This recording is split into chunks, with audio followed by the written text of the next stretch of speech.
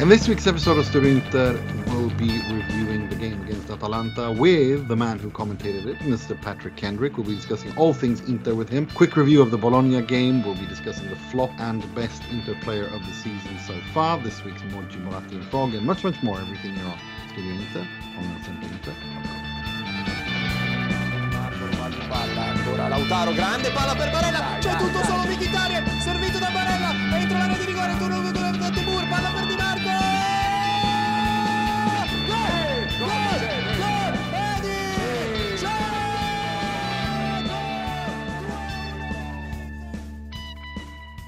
Bentornati, benvenuti to another episode of Studio Inter. I'm your host Nima Tavalla Ruzzari, wishing you back to an episode where we are much happier than we were a week ago.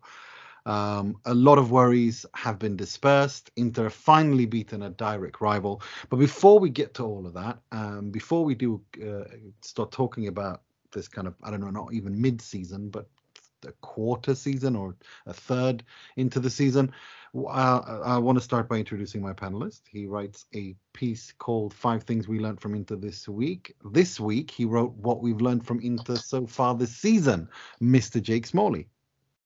You're just getting the hang of actually managing to pronounce that right, and then put a little curveball in there for you as well, haven't we? Yeah, it's good to be here. And he's the SempreInter.com preview writer, Mr. Mohammed Nassar. How you doing, Mo? 6 points. Who'd have thunk it? Very, very happy. Can't wait to get and sink our teeth into this pod. And we're also joined by a very good friend of the show.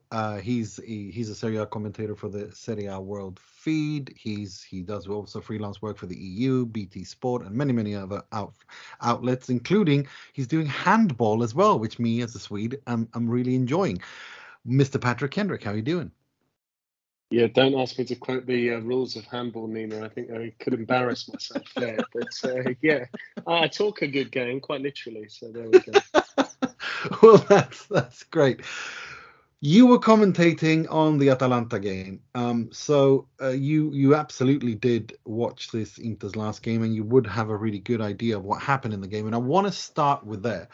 Simone Inzaghi said after the game that he thought the first 20-25 minutes Inter were struggled. I think that's being kind. I think Inter might have clocked some of the worst minutes of the season so far in those 20-25 minutes. But they managed to work themselves back into the game, and were on level terms going into the half.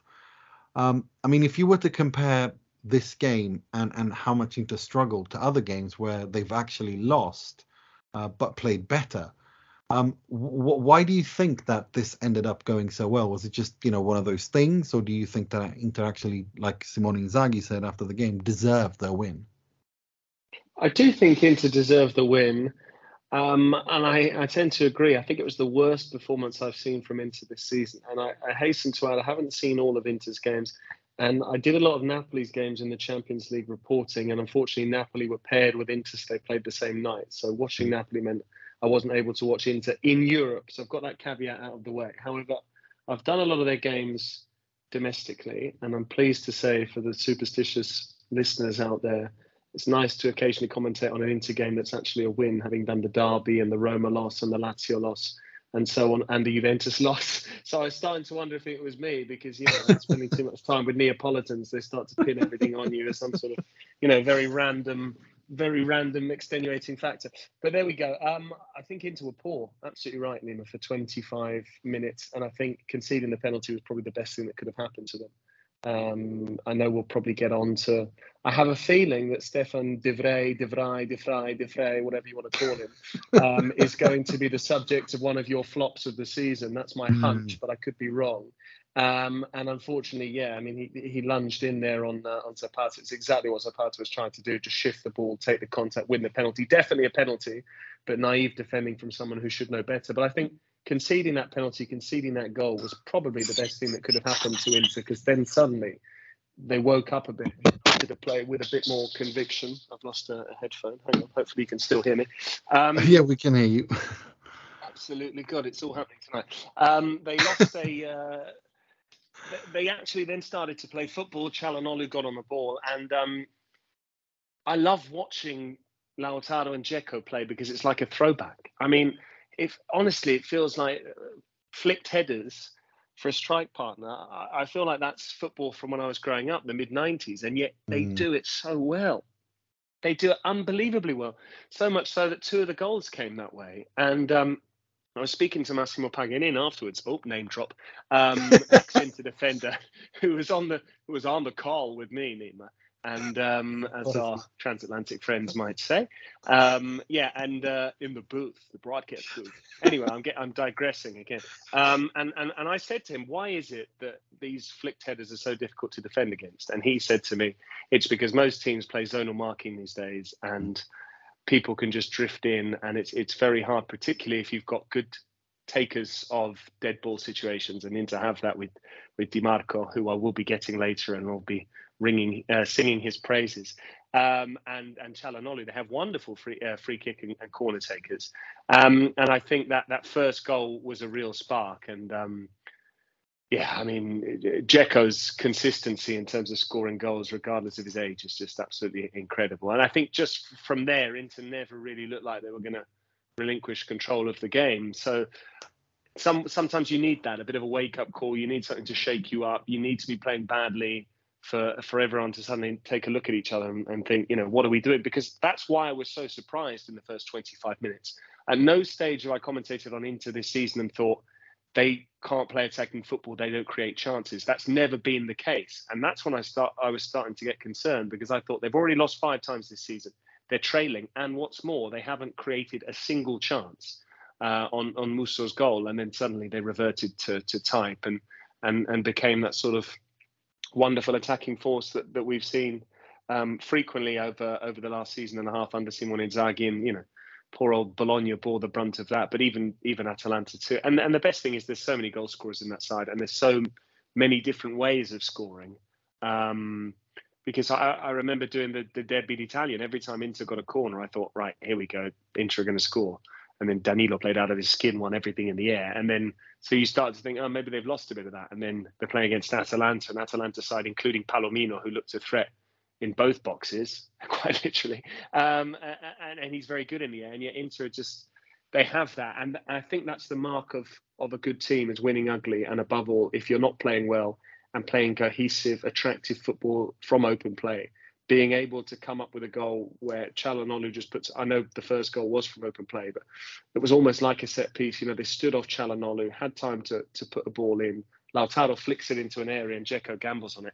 And that finish, by the way, made to look so effortless, is a lot harder than it looks from one of the most two-footed players in the league. But that's probably a longer answer than you bargained for, so I apologise. No, that's great. I wanted to ask you about Stefan de Vrij, or however many ways we can say that, because to me, it's not, I think it's past the mental stage now. I think we are actually talking about a Handanovic 2.0 situation. We are talking about someone who inexplicably, as a central defender, has peaked before the age of 30, because I think that he's been on a steady decline ever since he was named the Serie A defender of the season. Even during the Scudetto winning season, he was not Inter's best defender. I think Skriniar was better than him, and I think we saw a beginning of a decline, and then last season it became very, very visual, and this season he's been atrocious, except for maybe the Barcelona games and so on and so forth. This is not the Stefan de Vrij that we've seen these past few years, and it is a decline like the Handanovic situation, only he's got an expiring contract and Inter have no money to bring a replacement in. And they probably won't be able to afford to pay him a wage rise. If anything, they'll probably want to lower his wages. What's your take on this situation? Do you think it's just, no, he's been in a difficult, period, that he hasn't peaked, and it's not a decline, it's all mental? Is it all of the above? What are your thoughts? I mean, he's never been blessed particularly with pace, and nor has Skriniar, and I think that's always been slightly the Achilles heel, to be honest, of that Inter backline. But it was concerning just seeing quite I don't want to say a schoolboy error, but it was almost novice the way that he misjudged the bounce of the ball and let Højlund turn him in the second half. And clearly that's a yellow card because he was a long way from goal. Gasperini said in his press conference afterwards he thought it was almost the last man, which again is a misinterpretation of the laws, because the laws talk about denial of a clear goal scoring opportunity, but we shan't get into semantics about the laws of the game. Dogso indeed, absolutely. But what I would say is, I think you're right. If I remember correctly, De Vrij, as I call him, is born in 1992, so he must be turning 30 now-ish. I think he's born later on in the year. And so, yeah, you wouldn't have expected it at the time. It looked like a fabulous piece of business for Inter, bringing him in on a free. And we could get into a broader discussion there, where I almost think that Juventus and Marotta, by extension of that, had this almost obsession with being praised for working the Bosman market really well. And then it almost became a means to an end it became an end in itself rather than a means to an end. And occasionally we saw that, with Juventus, with Aaron Ramsey, amongst others. But so I think at the time when he was brought in, correct me if I'm wrong, Nino, but I think he was out of contract, wasn't he? And he signed from Lazio on a free transfer.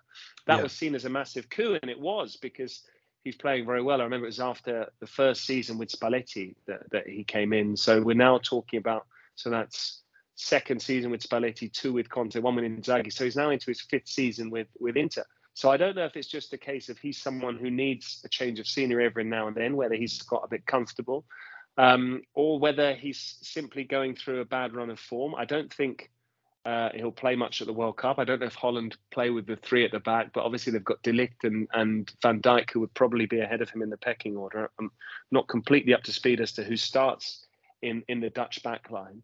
But I just wonder whether he's actually had his confidence knocked by Inzaghi bringing in another of his old faithfuls in the shape of Acerbi, who, when I've seen him, has actually done fairly well and offers that versatility of being able to play both left centre-back and as the central figure in a back 3.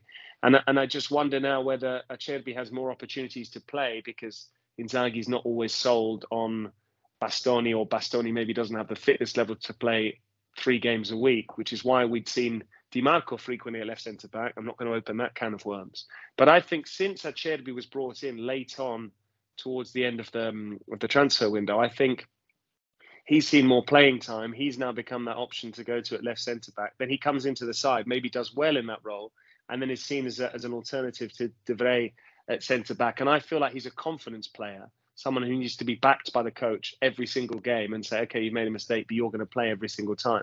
Whereas occasionally, and we've seen it, I think Inzaghi has a lot of strengths.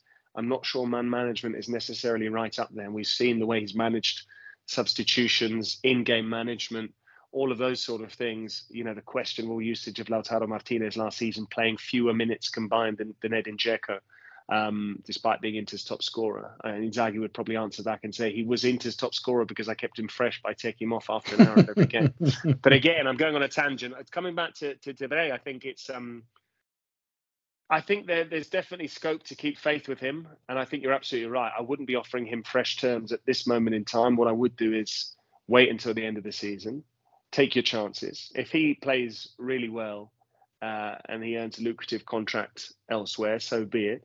If he does really well and then he's enjoying playing with Inter and there's an improbable run towards the Scudetto, or they go as far as the Champions League semi-finals, or they win another couple of pieces of domestic silverware and he's loving life in Milan, then nothing stops him from coming back on the basis of those performances and saying, okay, I think I'm worth this.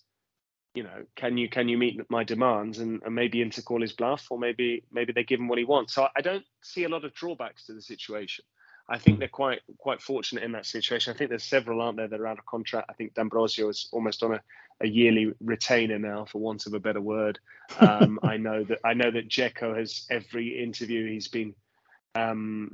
conducted recently, they keep asking him about his contract, and he's been non-committal on that. So I think, unfortunately, it's just the way that football is moving now. Players have a lot more leverage, and as such can determine where their future lies, and clubs naturally are less willing to part with a transfer fee if they can get someone on a free transfer. So I think this is part and parcel of modern transfer negotiations. But maybe, again, it is having an impact on him, because you don't have, maybe he's expecting Inter to make the first move and say, okay, we want to sign you up to a new contract, because when players do become older, they're only one injury away from retirement, and that can be very expensive as well. So, I mean, there's a whole host. We don't know what's going on in his head. I still think he deserves faith in him, and I think he has a body of work in Intercolours that warrants respect and patience. Unfortunately, Inter can't afford to be too patient if it means conceding goals and dropping points, because they've given themselves nowhere to go with those 5 league defeats already. For sure.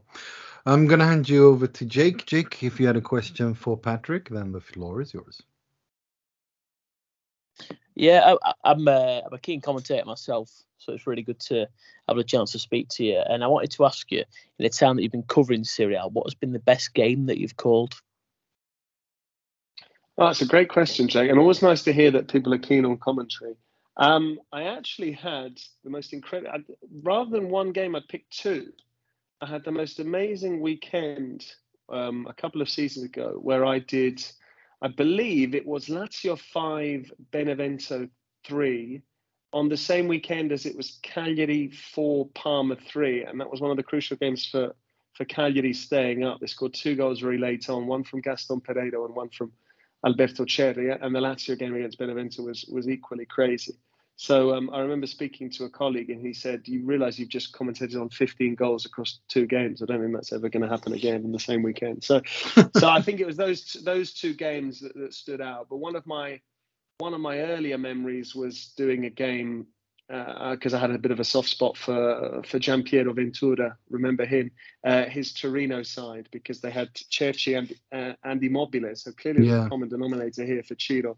And they turned the game around. I can't remember who it's against. I have a feeling it might be Parma again. Right. Speaking of commentary, I mean, for me, it's Iowa. For me, with Inter and you, it's Coppa Italia, and it's quarterfinals, and Coppa Italia Milan derby, Coppa Italia, and the most iconic obviously is go do your voodoo shit derby between Lukaku and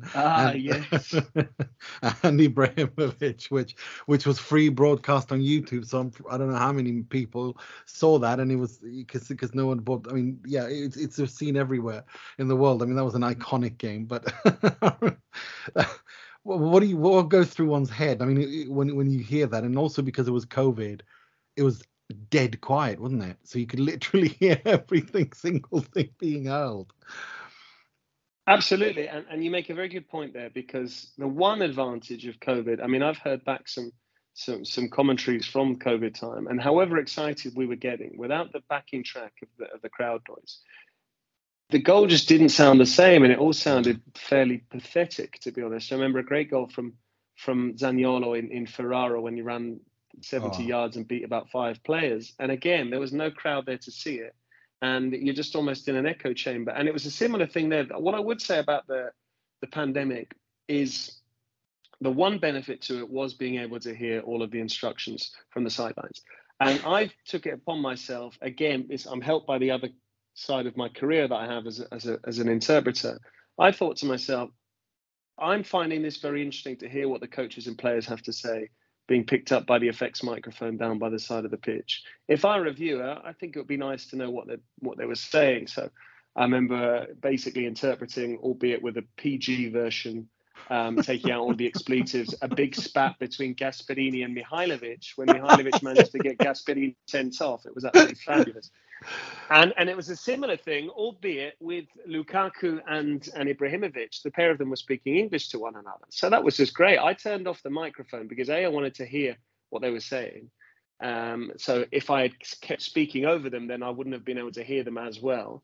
And B, I just thought, well, I don't want to interpret this. I don't want to condone this. I don't want to condemn this. I'm just going to literally let the pictures talk for themselves. And, and then there was the whole hoo-ha about what he actually said, donkey and all of this sort of stuff. But essentially, it was just fascinating viewing. And I thought, wow, these two who are former teammates, former friends, people say the Milan derby is a friendly one. And, there's always those cutaways to a boyfriend and girlfriend or a husband and wife watching in the stands together. And there is less animosity compared with other derbies, say the Rome derby.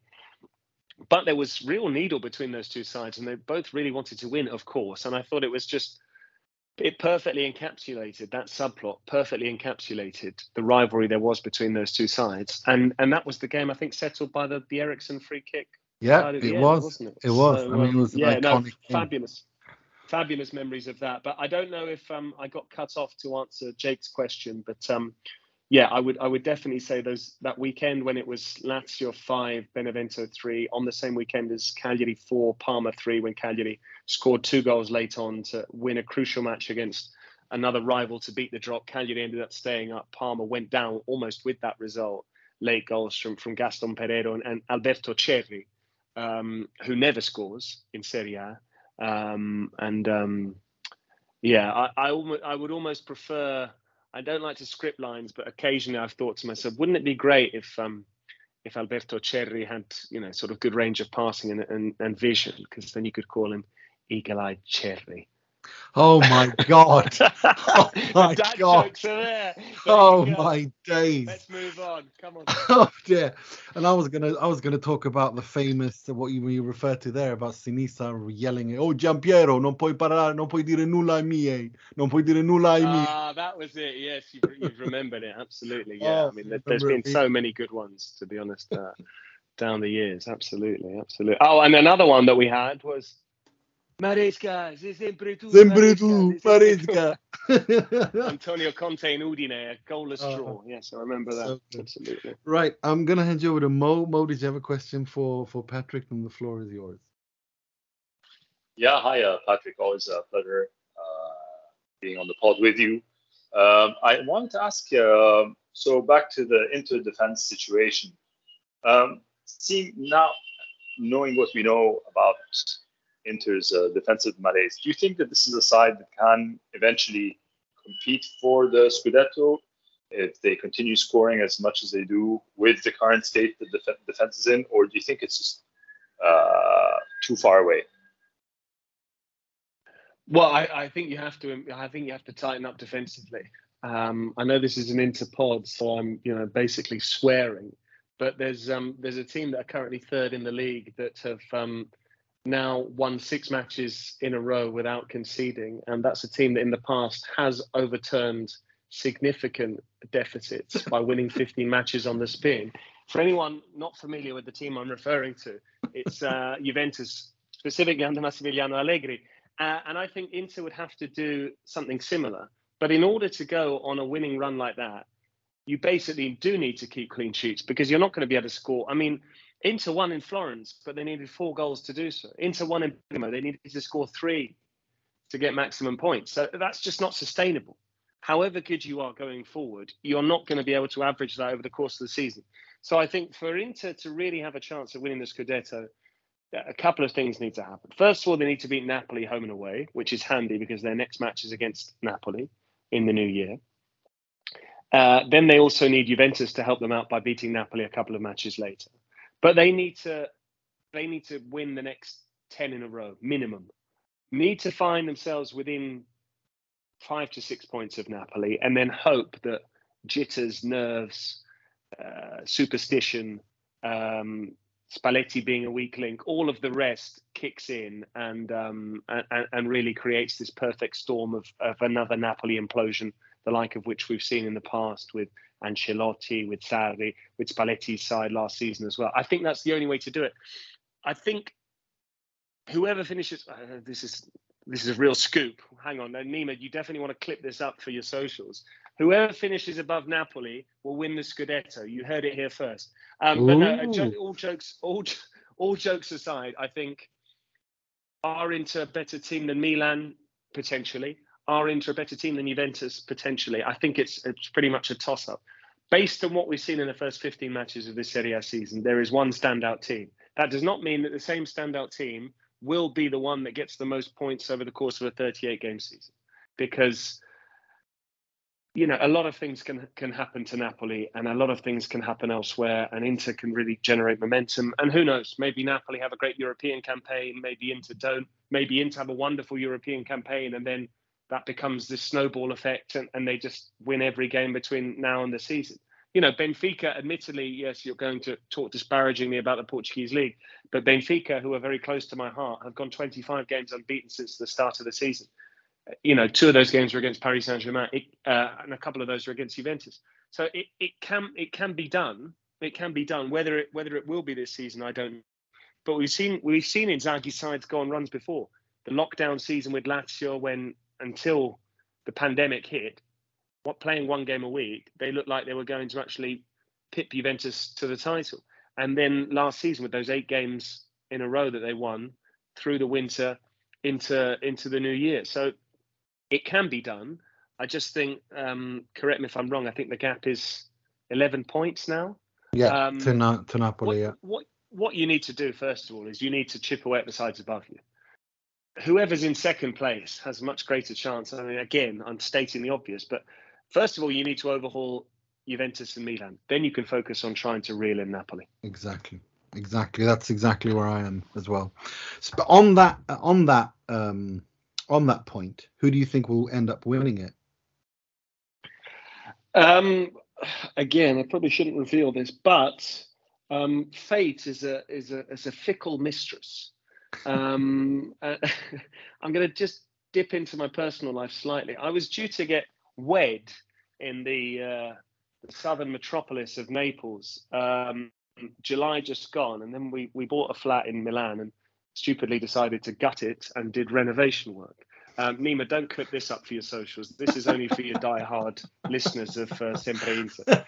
And unfortunately, and Nima knows this because we've spoken about it away from the pod, but unfortunately that took all of my time and attention, and thankfully didn't have too much of an impact on my work. But we decided to put our wedding back a year.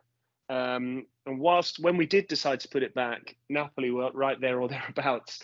And I thought, it's a shame. They're going to win the league for the first time. And again, I hasten to add, because it's been put to me many times, I have no Italian team that I support. I'm completely neutral. But I did think, it would be nice to hear about this fabled atmosphere when Napoli win the Scudetto, which has only ever happened twice, and late 80s and then 1990. It would be nice for my friends to be able to experience that, friends and family coming over to Naples for my wedding. So from a very selfish perspective, again, I'm sorry, this is a terrible story that I'm telling. No, it's great. It's very long-winded. No. It's anyway, great. It's feel I'm a big believer in fate and the universe. Again, not very rational for an Englishman, which is probably why I shacked up with a Neapolitan in the first place. and I have a hunch. That Napoli weren't due to win the Scudetto last season. They're going to win it this season. And whereas I was due to get married on the 30th of July, by which 3 weeks more would have gone by, this season, the season finishes even later in June.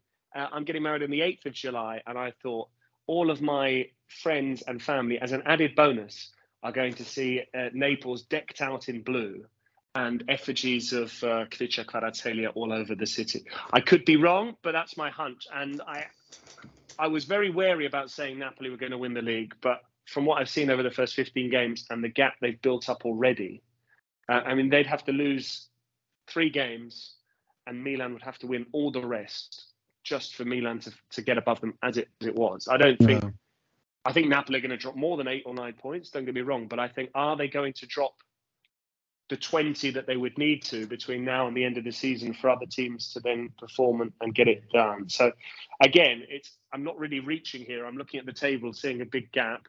And I've been the first to caution against Napoli in the past. However, it just seems to be this synergy and this alchemy and whatever it may be. And they've really done away with the vestiges of the past psychologically and in terms of those key players, and there's a lot less ego.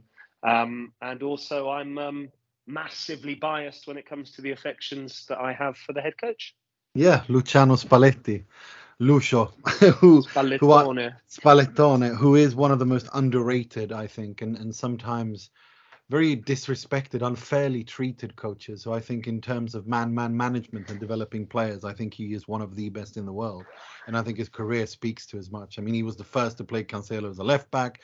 He turned Brozovic into a world-class player. He's doing the same with Lobotka and Anguissa, not to mention Zielinski.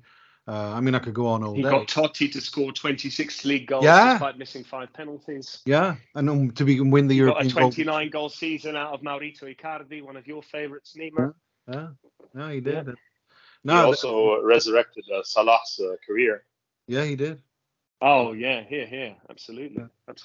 No, and they all, well, I was going to say they all speak very fondly of him, Totti notwithstanding. But I know that Salah holds Spalletti in a huge regard. I saw an interview with on the official Serie A channel with Khvicha Kvaratskhelia, who spoke of Spalletti, and I mean, wow, that's a love story. I mean, he absolutely loves Spalletti. No, I think he's a fantastic coach. I think he's a very underrated coach, and I think for him it would be the ultimate revenge for him to win the Serie A with Napoli. I mean, it's Sven Goran Eriksson, when I've interviewed him for the Italian Football Podcast, always says, every time he always underlines this: one Scudetto with Roma, with any club outside of the 3 striped ones in the north is worth 10 with either one of them. Because it's that is a great quote.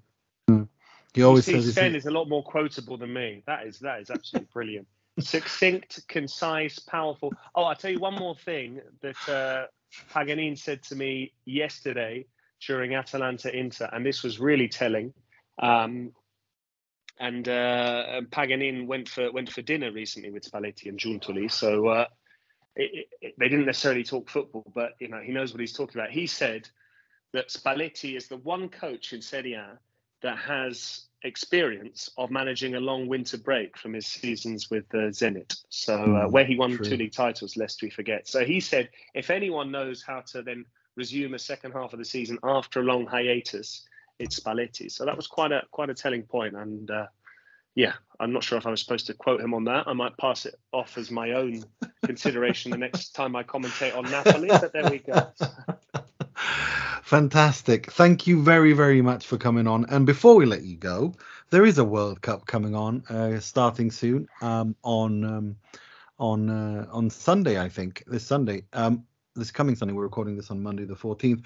So I wanted to hear, I mean, do you think it is Lionel Messi's turn? And what I mean by that is I think it's Argentina's turn. They will win it. It will be thanks to the strong central line of Emi Martinez, Cuti Romero, Rodrigo de Paul, and Lautaro Martinez, and everyone will praise Messi for it.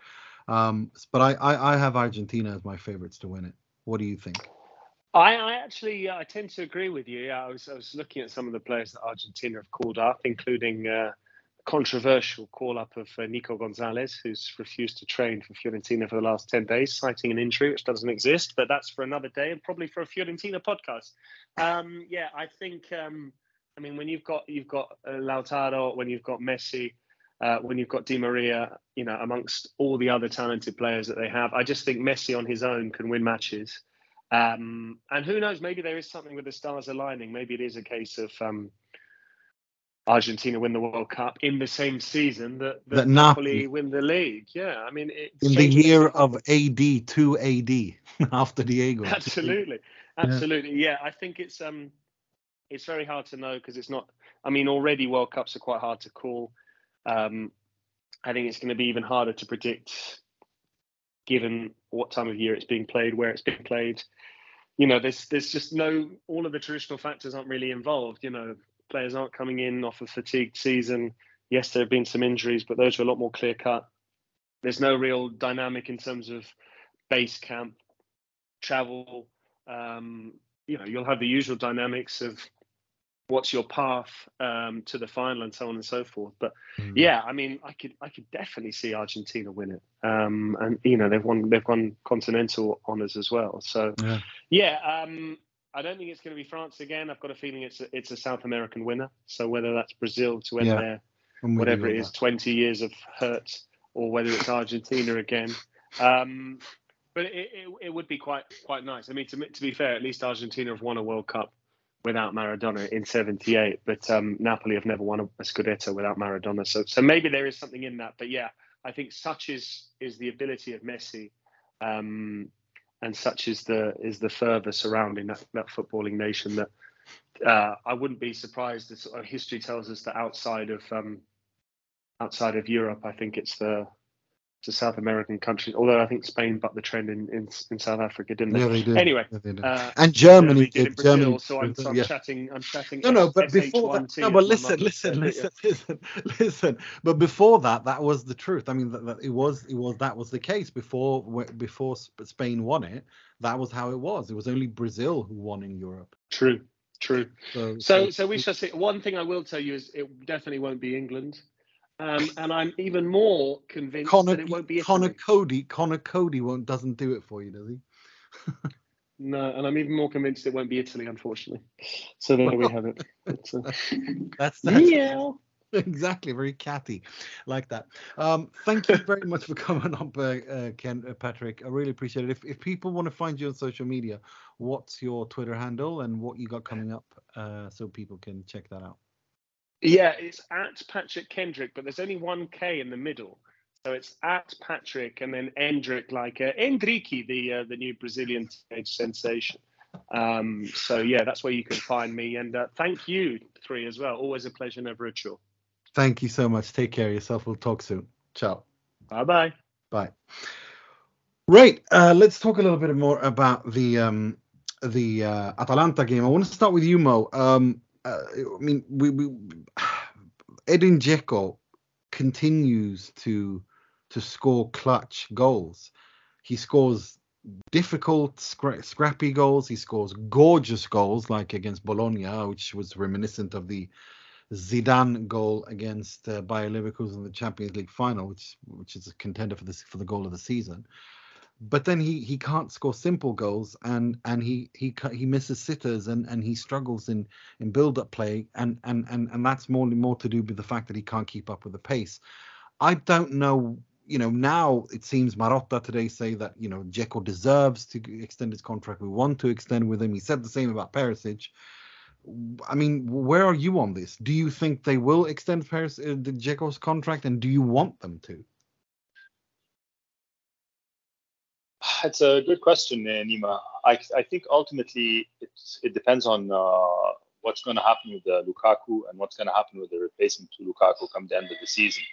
It's the Dzeko situation can be looked at or analyzed in a vacuum. It's as part of a comprehensive striking 4 players or 5 players or whatever. I think Dzeko needs to be a very useful rotating player. He's a clutch player. I think he's got a good 25 minutes in him, so he can be brought in and provide a different look towards the end of games, even in next season. But for sure, regardless, I'll accept Dzeko being renewed as long as there have been provisions done to make sure that Lautaro's main strike partner is healthy, fit, and available 100%. Only then can Dzeko play a role in an Inter side, and I'm glad to have him on board. Yeah, that's a really good point. Personally, I've made my feelings clear. I'm willing to accept that Edin Dzeko stays and they extend his contract on the sole premise that Romelu Lukaku is not brought in on a permanent basis, and that Marcus Thuram is brought in on a permanent basis. Marcus Thuram, who was called up for the French national team, although I don't think he'll play that much.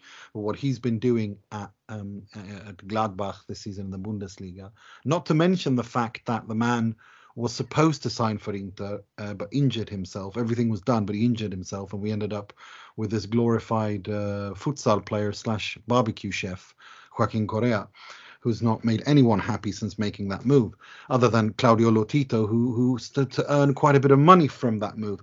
But yeah, no, those are my 2 cents. What about where are you on this, Jake? What's your thoughts? I think it's clear at the moment. I think that he'll sign another 12-month contract. I really do. I think it's probably not the wisest bit of business for Inter, I think, as much as he's playing quite well at the moment. And in all honesty, he's not really let Inter down massively when you take into account how old he is and the expectations. Certainly my expectations last summer were really low. He's he's coming in to replace Romelu Lukaku, 35 years of age. He had an underwhelming season at Roma the year before as well. So to anybody looking at that transfer when it was initially made, everyone would probably agree it was a little bit of a gamble. And I think he's played well for the majority of the time he's been in an Inter shirt. But looking at his age, it just doesn't really make sense to me. I can't imagine he'd accept massively reduced terms either. But, you know, the biggest issue that Inter have got is their ability to recruit. I don't see Inter signing Romelu Lukaku again unless he manages to get himself to a real set of sharpness or a real strong run of fitness where he can actually score enough goals to warrant Inter actually shelling out for him. I mean, we don't even know what the situation might even be at Chelsea come the summer, whether Graham Potter will still be manager, whether he is manager and quite fancies beginning back. So I think in the summer we'll see Inter sign at least 2 new strikers. And I do probably think that Dzeko is one that they'll try and keep hold of. I just don't think at his age, and given the fact that he adds so little, as you say, Nima, to the actual footballing, etiquette that Inter are trying to sort of display, I just don't see it being worthwhile. He gets, praise from me and lots of credit, but it's time to move on, in my opinion. But I really don't think they will. I think they'll sign into a new deal. And for him, I think he'd be a little bit daft not to take it because it'd be the best offer he'd get. Couldn't agree with you more. I think you hit the hammer on the head. You hit the nail on the head for sure on that. I think that's exactly what's going to happen, and I think it's time for Dzeko and Inter to part ways before it's what is it they say? It's better to leave before you're asked to leave. And I think with Dzeko it could really, really turn sour because he's not getting any quicker. But we'll have to wait and see. But again, my main focus is Marcus Thuram. I think Inter have to get Marcus Thuram. It's a no-brainer. He's the right age. Romelu Lukaku's pushing 30. His physical health and his fitness is an issue. He's not worth the money. I mean, he's played less games than Paulo Dybala after a quarter or a third of the season, for crying out loud. And that's just not good enough. So I would put my money on Marcus Thuram. That's where I am on that. Right. I want to talk a little bit. I want us also to name our flop of the season, because my flop of the season so far, I can't choose between Stefan de Vrij and Romelu Lukaku so far. De Vrij because he's so finished and he makes these schoolboy errors. Like what he did against Atalanta and his behavior afterwards, this hesitancy. He's soon 30 years old. It's the kind of mistakes you expect from someone who's 18, 19 and doesn't have the experience of playing a senior level football for such a long time that De Vrij clearly and obviously and evidently has. And so for me, it's an issue of I can't choose between Stefan de Vrij or Romelu Lukaku as my flops.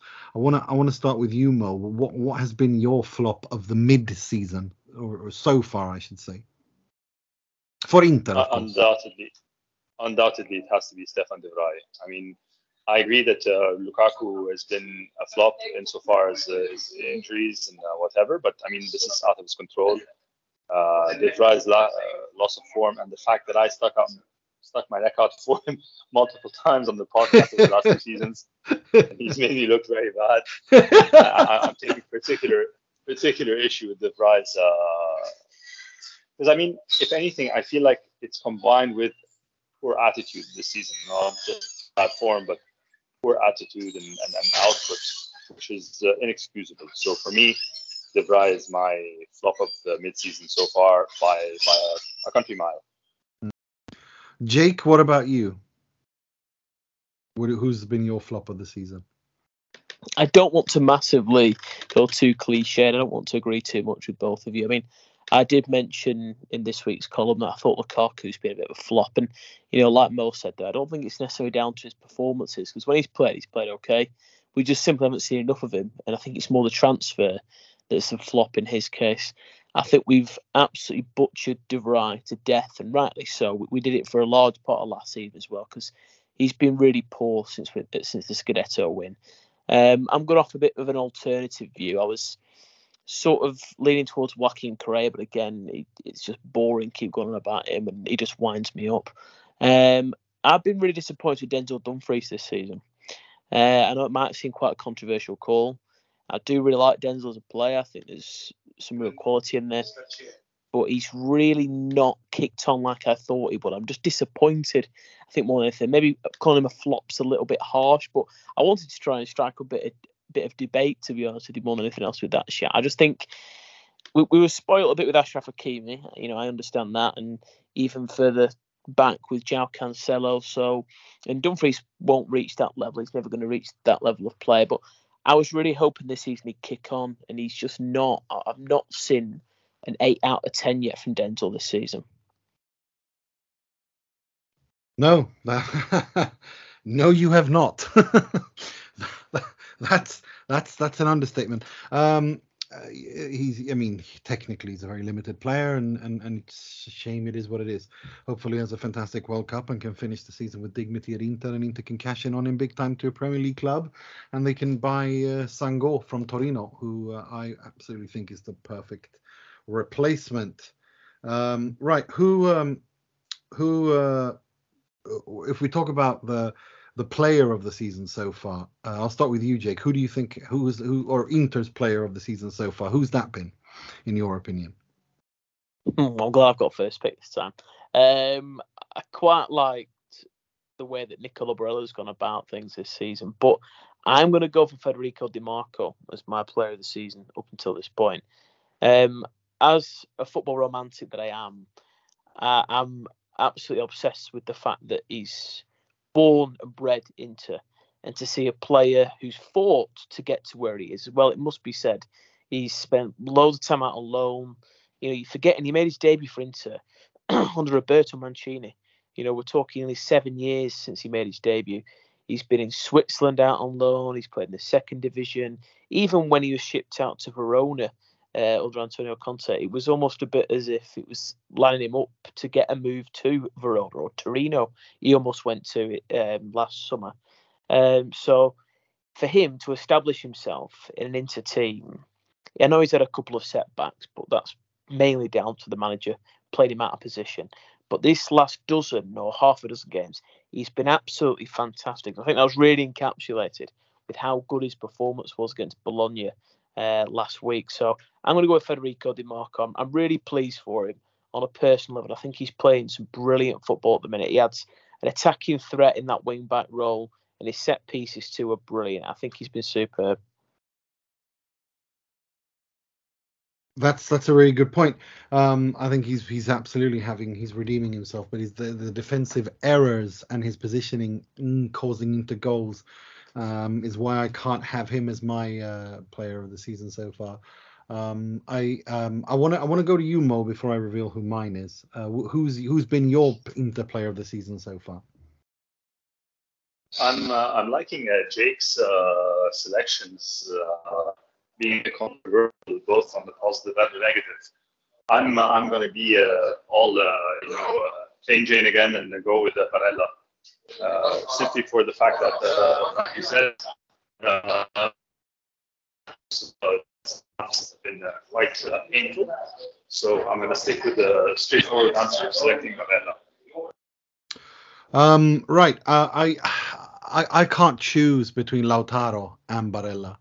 I think Lautaro's consistently played at a world-class level, or at least adjacent to world-class, even though he's had patchy goal scoring, which I thought was behind him. I think the level this guy plays at consistently in the Champions League and the Serie A, and I know a lot of people criticize him for being a patchy goal scorer, but I kind of come to terms with that. This is who he is. So I look at kind of everything else, and the fact that Dzeko has been able to score as he has, and when Lautaro or whoever comes and partners him, if they can up their goal scoring, output. Look, for me, Lautaro is just his vision, his movement, his technique, his physique this year he's improved on. He looks fitter and healthier and stronger and everything.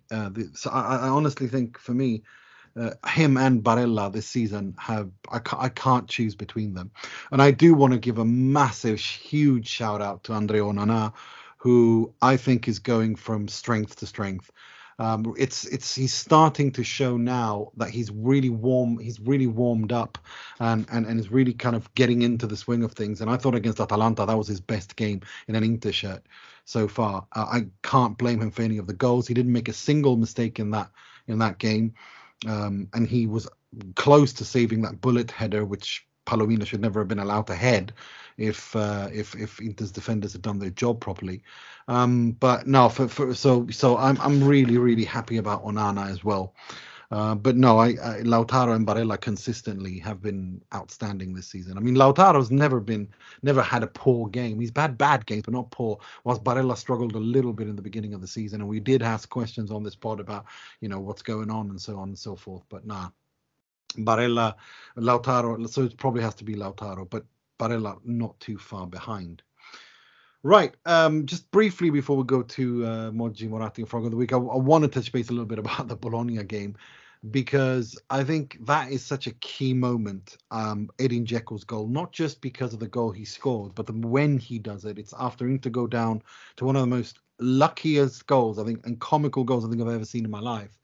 And after the weekend where they lost against Juve again, and things were they were under pressure again, to go out there and for Dzeko to do that, what he did, and to turn it around and then just completely rip Bologna apart, that was so important. And to do it again against Atalanta and kill this nonsense about big games and direct rivals away from home, because Inter now have all of the games that they've lost, except for Roma, they will have at home in the second half of the season. Of course, the derby is, they share the stadium, but you both know what I mean. It's still a fact.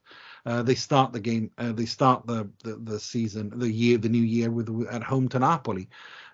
So yeah, it's going to definitely be an interesting one.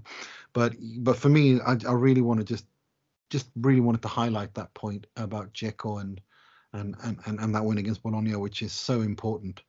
I hope that these 5-6 weeks they work on the defense, because Inter's defending at defensive set pieces and corners, especially corners, it's not even schoolboy. I don't even know what to call it. There's more. I have no words to describe how poorly they're set up, and I don't understand why.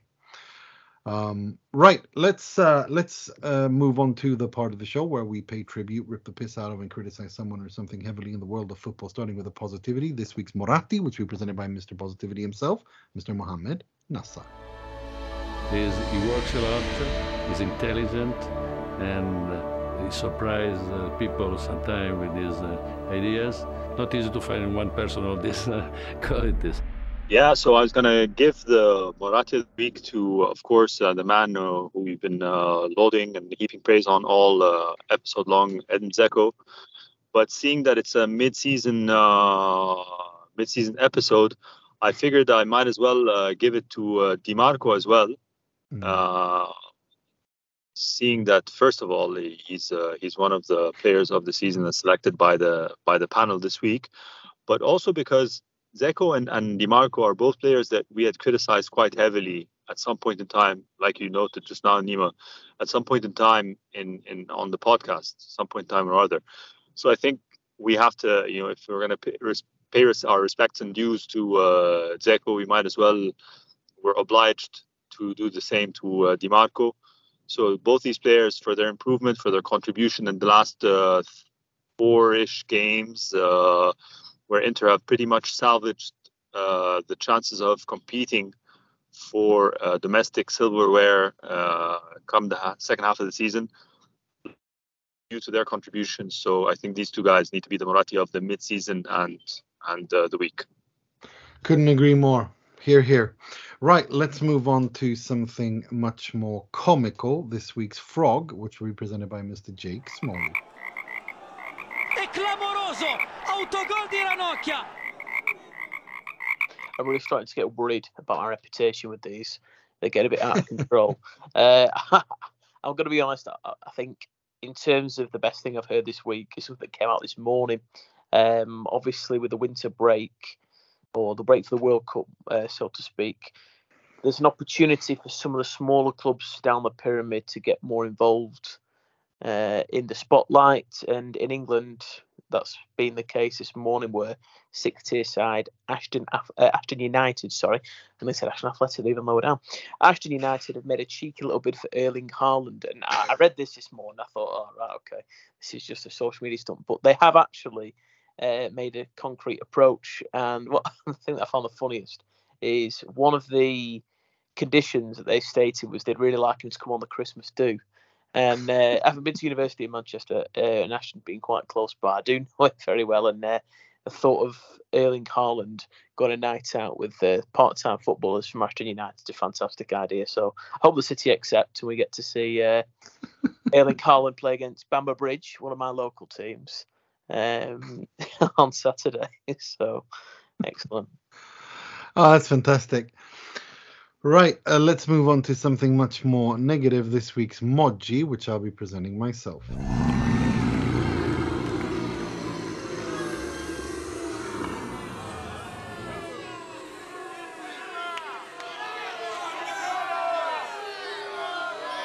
This week's Moggi can't be anything else other than the refereeing in some of the games we've seen this last week. And for me, how the Serie A want to salvage this. I don't know if you've all seen the highlight package from Milan Fiorentina, but there's a situation where Fikayo Tomori absolutely brings down Jonathan Ikone. And when you watch the game live on TV, they show it from the front, from where you see the from the angle where you see the players from the front, right? Where you can literally see that first Tomori takes the man and then the ball, which makes it a stonewall penalty. But the Serie A have put the from behind, where you can't really determine that. And that to me is just fantastically dishonest. Now, at the same time, it could also be the fact, because I don't know the VAR protocol. I mean, we've seen some really dodgy decisions. You know, Juventus Candreva situation, Salernitana situation springs to mind, whether or not they had the image available to them, which is insane.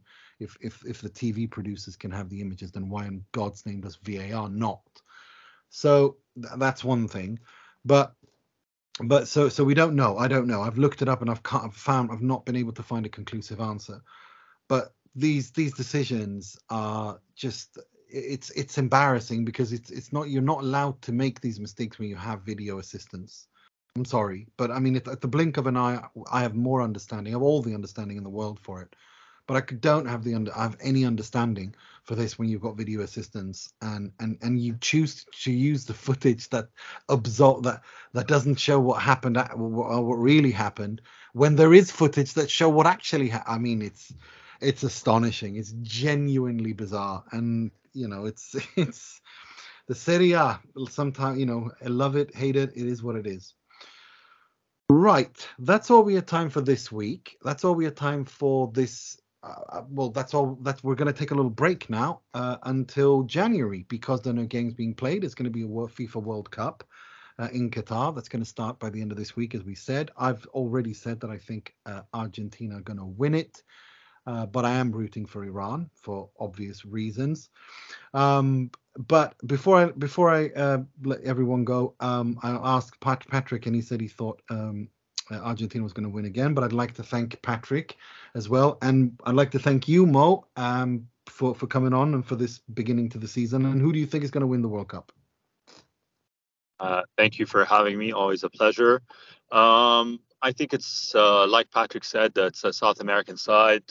I'm rooting for Lautaro, so I'd like Argentina to win, despite my distaste and dislike for a certain Lionel Messi. But I wouldn't be too upset if Brazil win it either. So I hope it's one of these two. I can't stand to see another European side that's not Italy win the World Cup. So that's who I'll be rooting for. Nice one, Mr. Jake Smalley. Thank you for coming on. And who do you think is going to win the World Cup? Yeah, thank you for having me as always. I think it's really rude that nobody's mentioned England. I mean, I've absolutely no doubt that England will win the World Cup. I think Conor Cody with a 120th minute winner in the final, by 6 minutes on half or something like that. I'd imagine that would be something quite realistic. But Oh dear. no. As someone who has as an Iran fan who's got England in the group, I cannot begin to explain how thrilled I am that neither Fikayo Tomori or Chris Smalling have been called up to the England squad. I am absolutely. They don't play in the Premier League. There's no. Yeah. If they don't play in the Premier League, they must be rubbish. So Yeah, Prem face. Conor Cody's better. He plays for Brexit in FC. So yeah, Argentina will win it for me in a serious statement. I think they'll win it. I hope they do. I really like a lot of the players they've got in the squad. Rodrigo de Paul as well. Gorgeous player. Gorgeous little player. Inter, but yeah. In an alternate universe, Antonio Conte is still coaching Inter. Rodrigo de Paul has come in, and Christian Eriksen is there as well, and Lukaku and Hakimi. Anyway, let's leave our fantasies aside. I'd like to thank everyone for listening and for up until this, the first third of the season. We will be back after the Napoli game. On our usual spot on Mondays in early January. Until then, take care of each other, take care of yourselves, and may your countries in the World Cup, all of you who have a country in the World Cup, best of luck. And until next time, take care of each other, and sempre e solo Forza Inter.